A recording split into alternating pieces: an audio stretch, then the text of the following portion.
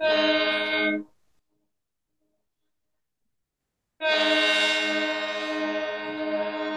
right. Welcome to the CAVASSHIPS podcast, where we try and cut through the fog and the murk, shine a bit of light on naval and maritime issues of the day. I'm Chris Cavas. And I'm Chris Cervello. The CAVASSHIPS podcast is sponsored by HII. HII is a trusted defense and technologies partner supporting all services in all domains and America's only builder of nuclear-powered aircraft carriers. HII, delivering the advantage. Coming up, Bryan Clark of the Hudson Institute joins us to discuss his recent report on using unmanned forces to hedge against emerging challenges and threats. But first, a look at naval news this week. The aircraft carrier USS Carl Vinson returned to San Diego February 23rd, just over 4 months since beginning a Western Pacific deployment on October 12th. It's thought the unusually short deployment with Carrier Air Wing 2 is a move to keep adversaries off balance. The cruiser Princeton and destroyer Sterett of the Vincent Group also returned to San Diego, but on February 21st ahead of the carrier. The Pacific-based carrier USS Theodore Roosevelt remains deployed in the Western Pacific, while the Atlantic-based carrier USS Dwight D. Eisenhower remains on station in the Red Sea region. The cruiser USS Chosin returned to San Diego on February 16th, the first time since 2017 the ship has been underway on her own power.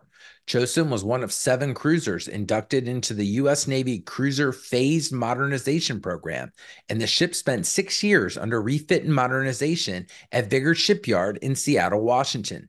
The Chosin will apparently become only the second of the 7 to re-enter service, following last year's redelivery of the Gettysburg from BAE Systems Norfolk. 2 cruisers in the program, Way City and Anzio, were decommissioned and stricken for disposal, while work on 2 more, the Cowpens and Vicksburg, appears to have stopped short of completion. The future of the 7th ship, Cape St. George, also remains in doubt. In new ship news, the new Virginia-class attack submarine Massachusetts, SSN 798, was launched February 17th at Newport News Shipbuilding. Massachusetts is the 25th Virginia-class sub and will become the 12th of the class delivered from the Virginia shipyard. And the expeditionary sea-based ship USS John L. Canley was commissioned February 17th in a ceremony at San Diego's North Island Naval Air Station. And that's just a brief look at some of this week's naval news. Moving to the discussion portion of the podcast, we are joined by friend of the pod, Bryan Clark. Bryan and his partner, Dan Patt, both senior fellows from the Hudson Institute, put out their latest report this week, Hedging Bets, Rethinking Force Design for a Post-Dominance Era. Bryan, first of all, thank you for joining us this week. And now let's jump right in. Can you give us an overview of the report? What do you mean when you say hedging bets, and what do you mean when you say, rethinking the design in a post-dominance era? What should people kind of take away from the work that you and Dan have done? Yeah, thanks, Chris, and Chris for having me on.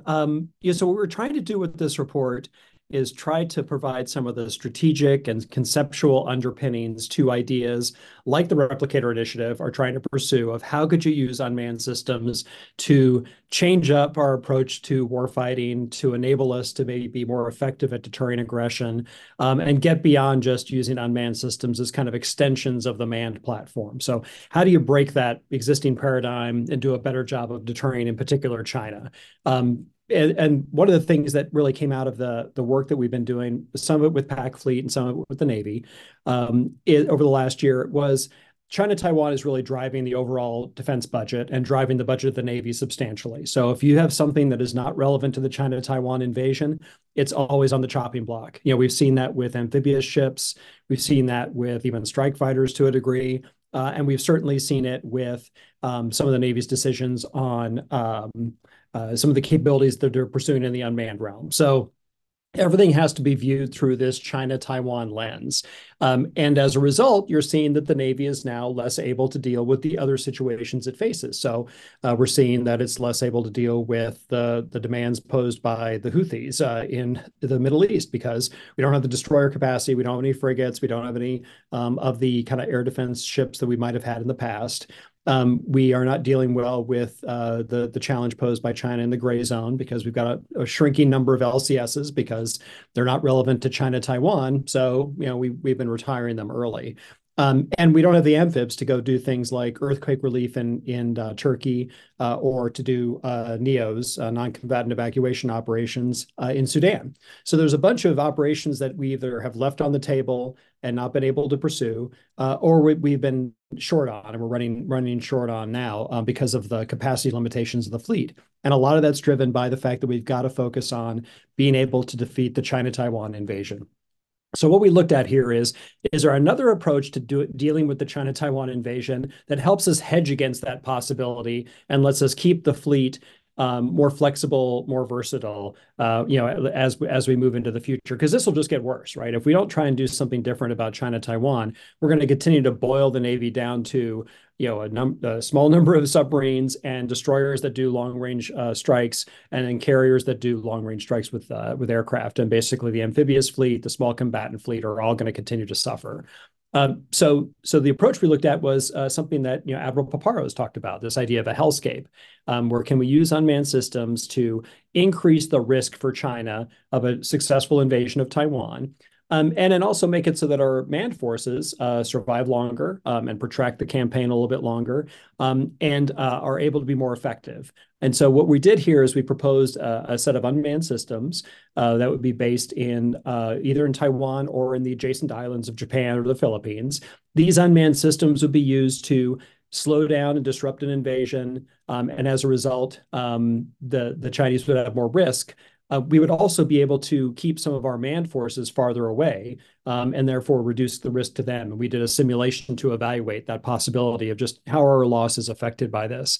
And then the last thing that happens is when you introduce this unmanned force, it creates a lot better targeting opportunities for our manned forces. So when we need to be able to do these long-range missile engagements, we got to have cooperating targets. We have to have targets that are willing to emit, that are willing to make themselves more visible, so that we can hit them with long-range anti-ship missiles or maritime strike tomahawks.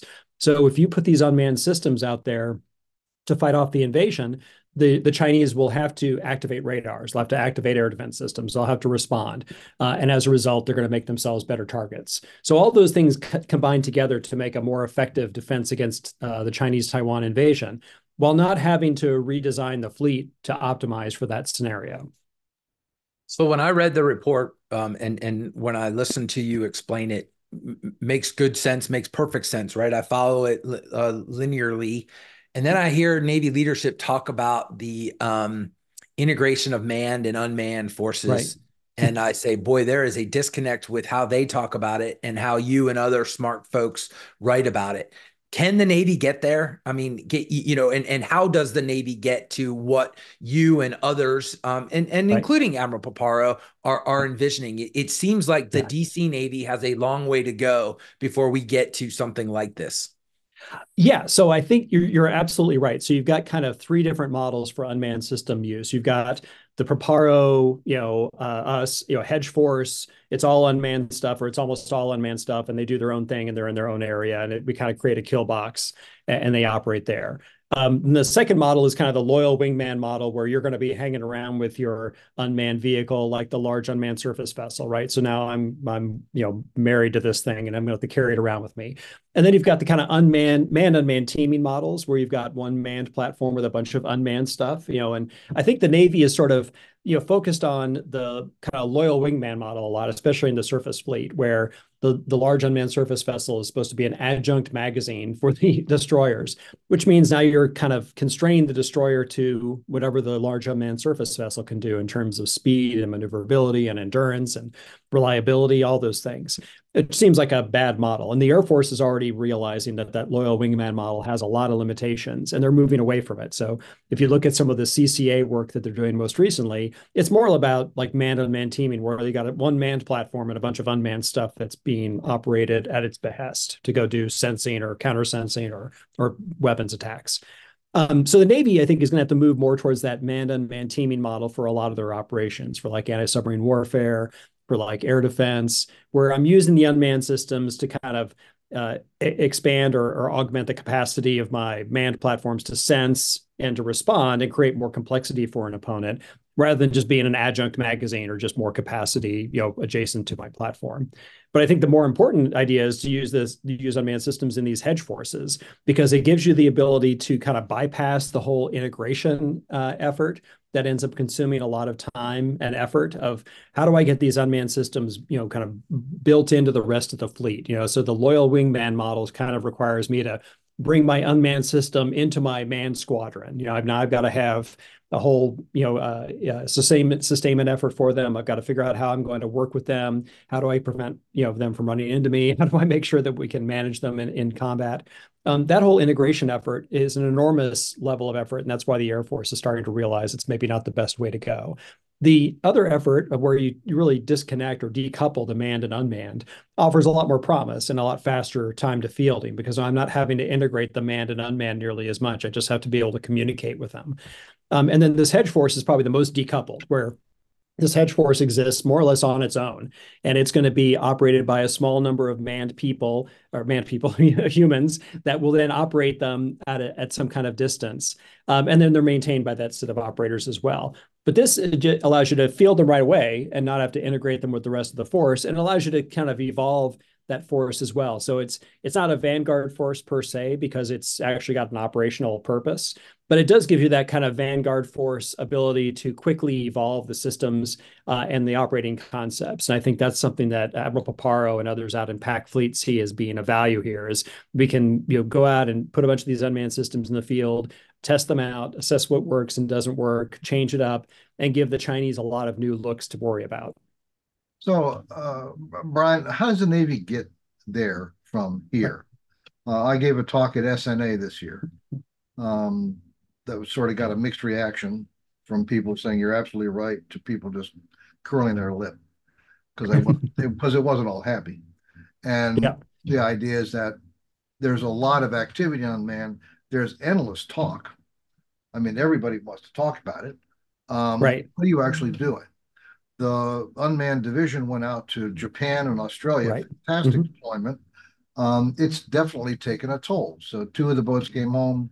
They're up at Port Hueneme. The other two, the one that would come into San Diego, the last I heard, are still at Pearl Harbor.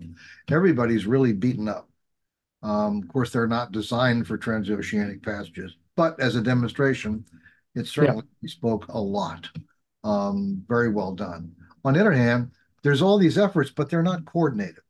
right, Fifth Fleet has this, essentially ISR contract operated effort with 100 or so platforms, multiple companies, multiple contractors, multiple countries.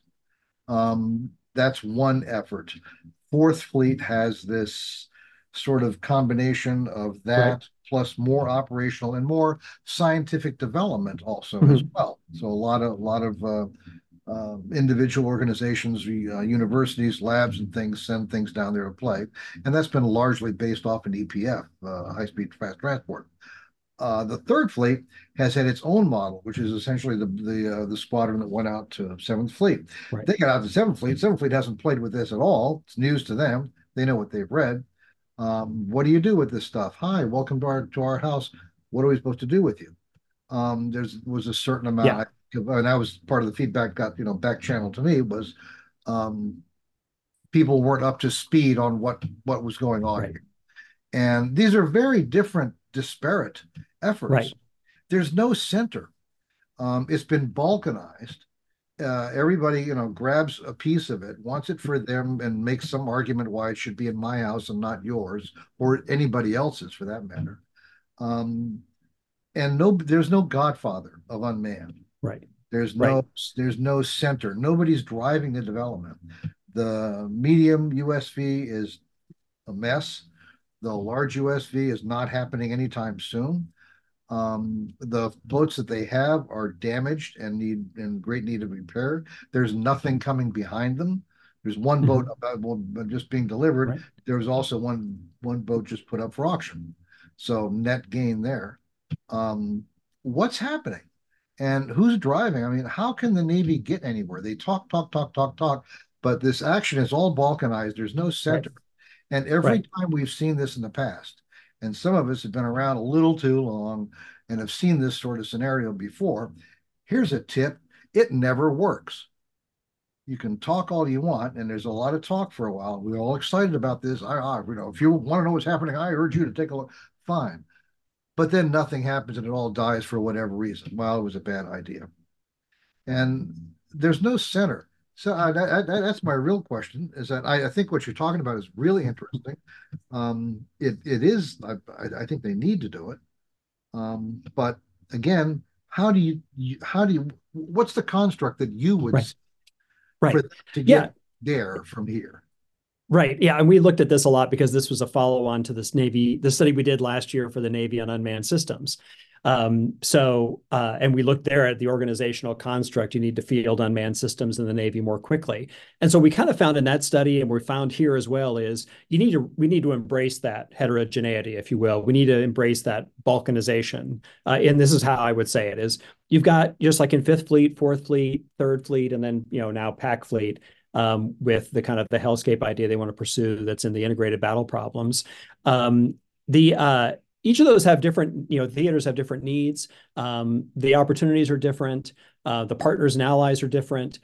So when it comes to vehicles, like the smaller systems, like you see particularly in Fifth Fleet and Fourth Fleet, those systems are probably going to be unique to those theaters because these smaller vehicles like the sail drones and the Triton, Ocean Arrow Triton, and the Blue Bottles and the LTSs, all these small vehicles are going to be short range systems that don't necessarily have transoceanic capacity. So why not just design bespoke support fleets or hedge forces for each of those fleets that are more designed to address the challenges posed in those theaters.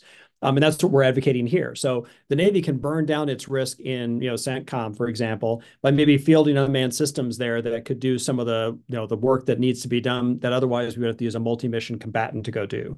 In Pacific Fleet, we could use this to burn down the risk of a China-Taiwan invasion and hedge against that possibility. And in Fourth Fleet, obviously, this is a way to help address the demands posed by drug smugglers and traffickers that we used to have to meet with submarines because I had guys out of my nuke school class deployed to Southcom on submarines to do this, and we've used multi-mission combatants. We use EPFs today, so that's a way to burn down the risk associated with that trafficking threat.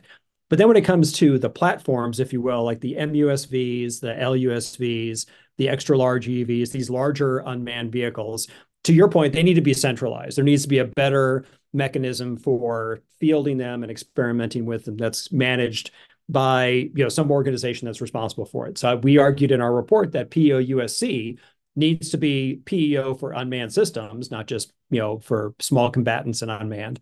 And they need to take a role in experimentation and demonstrations. They're not just the acquisition arm. They need to be actively involved in the development of these systems and their experimentation. But that's for the vehicles, or rather the platform side, the larger vehicles. I think these smaller vehicles, the Navy should be helping to let the combatant commanders or the fleet commanders field the force that's appropriate to their regions, kind of like you see happening in each of the fleets now. So it's, I squawked a little bit about Replicator 2 weeks ago, where I, sort of said, hey, look, there are some imperfections to Replicator, but if you're waiting to have all the answers, we're never going to make the leap Right. forward that we're talking about. And this is good enough, then, let's go for it. But I mean, if you're an acquisition purist, this is a little bit of a nightmare, right? I mean, if Oh you're like, yeah. when you look at like, okay, the current relationship between the requirements folks in DC, the man train and equip folks at the TICOM, Right. and then the operational folks at the COCOM, now you're talking about perhaps like building a different force of things Right. in one, and how Right. Is the community of acquisition professionals nimble enough to make this happen? Not to get too far in the weeds, Yeah. but that's No, yeah, immediately where my Pentagon right. brain went. Yeah, absolutely. So I think they are, in generally, they're not. And so what I think you're seeing is that with DIU embedding itself into the COCOMs, and essentially then with the component commanders, you're going to have DIU building an acquisition organization inside each of the COCOMs that are dealing with what I would call these vehicle size, or the smaller unmanned systems that are maybe more bespoke to a particular region, or the composition of them is going to be more specialized, like the Hedge force we argue for the Taiwan invasion. So what DIU is doing is they're going to go out there and they're going to work with the combat commander and come up with a family of systems that make sense for the challenges they have in that region, just like Task Force 59 did in CENTCOM, and just like Southcom or NAV South now is doing in the Fourth Fleet. But you're right, that creates, you have these specialized forces in each of these regions of unmanned systems that operate, that are separate from the rest of the world of acquisition. And what DIU's answer to that is, well, we're going to do the sustainment of this through contractors. We're going to integrate them with other contractors, and we're basically going to hire vendors to do the integration, sustainment, and everything but the operation, because that'll still be government operators, to operate these systems in each of these theaters. And that's how we create these specialized forces that are needed to address the particular threats posed in each of these regions. I think in a lot of ways that's the right answer, because right now you can't afford to have a one size fits all Navy that's able to address all the challenges that's posed to it at the level that they're posed, right? So like we can't have the entire Navy can't be capable of countering China inside the Taiwan Strait during a Taiwan invasion. But that's sort of the implication of the way that we've been building the budget is, well, if it's not relevant to China-Taiwan invasion, then it's off the table, or it's expendable. We can negotiate whether we keep it or not. But that sort of implies you're going to have a one-size-fits-all Navy focused at that very high-end threat. But that Navy is not big enough, and is too expensive to operate for all the day-to-day missions like you see in the Middle East today and the Red Sea. So you got to have some way to specialize the force to deal with these threats and burn down the risk, and allows the rest of the Navy to be more multi-purpose, multifunctional, and maybe not geared towards that kind of highest end threat. I'll ask one more question and I'll throw it back to Chris. We've used LCS on this program as the what not to do, right? I mean, when I think of multi-purpose, multi-capable, Right. tailorable, I think of the debacles that went with Right. the LCS mission module. And I mean, is that a bad example to look at, or can you look at that and learn from it, or is it apples and bowling balls at this point? I mean, I think what we can learn from it is that if you have a multi-mission warship, it's going to be relatively expensive and relatively capable, and you can't really. There's no way to get that on the cheap. And if you want to build something that's less expensive, then you probably are going to be focused. You have to focus on a narrow set of missions, and you can't allow it to be able to be all things to all people. So I think LCS now is showing how valuable it is as a small combatant in the South China Sea. But it's focused on that narrow set of missions of essentially maritime security and surface warfare to a limited degree. It's not going to do the ASW and necessarily the mine warfare missions that it was originally intended to do. So I think it kind of shows there's no free lunch. So either you're going to have a highly capable multi-mission warship that's maybe even focused on that highest end threat environment, or you're going to have things that are more specialized, and then that gets you to unmanned systems. Can be specialized in that way, and that's where you get to these less expensive vehicles that might be deployed in particular regions. And then you're going to have more expensive platforms that are, if they're manned, they're going to be really expensive. And if they're multi-purpose unmanned, they're going to be relatively expensive. So you see with MUSV, LUSV, XLUUV, that's the challenge they run into there, is that those are multi-purpose unmanned vehicles or unmanned systems, and they get into the tens of millions of dollar range. I did notice, obviously during the deployment of the unmanned surface squadron to Westpac, USS Oakland, LCS 24, essentially operated as a mothership. And, kids, they were designed to do that. They were, LCSs were designed to support multiple unmanned aircraft, vessels, and underwater vessels. And finally, it's kind of being used for actually what it's supposed to do. That's not a bad use. they're also, I mean, I don't think anybody said this out loud, but my understanding is they're done with the LCS decommissionings. Yes. There are no more coming. They're going to use the fleet that they have. Four of them are probably going to be sold to Greece.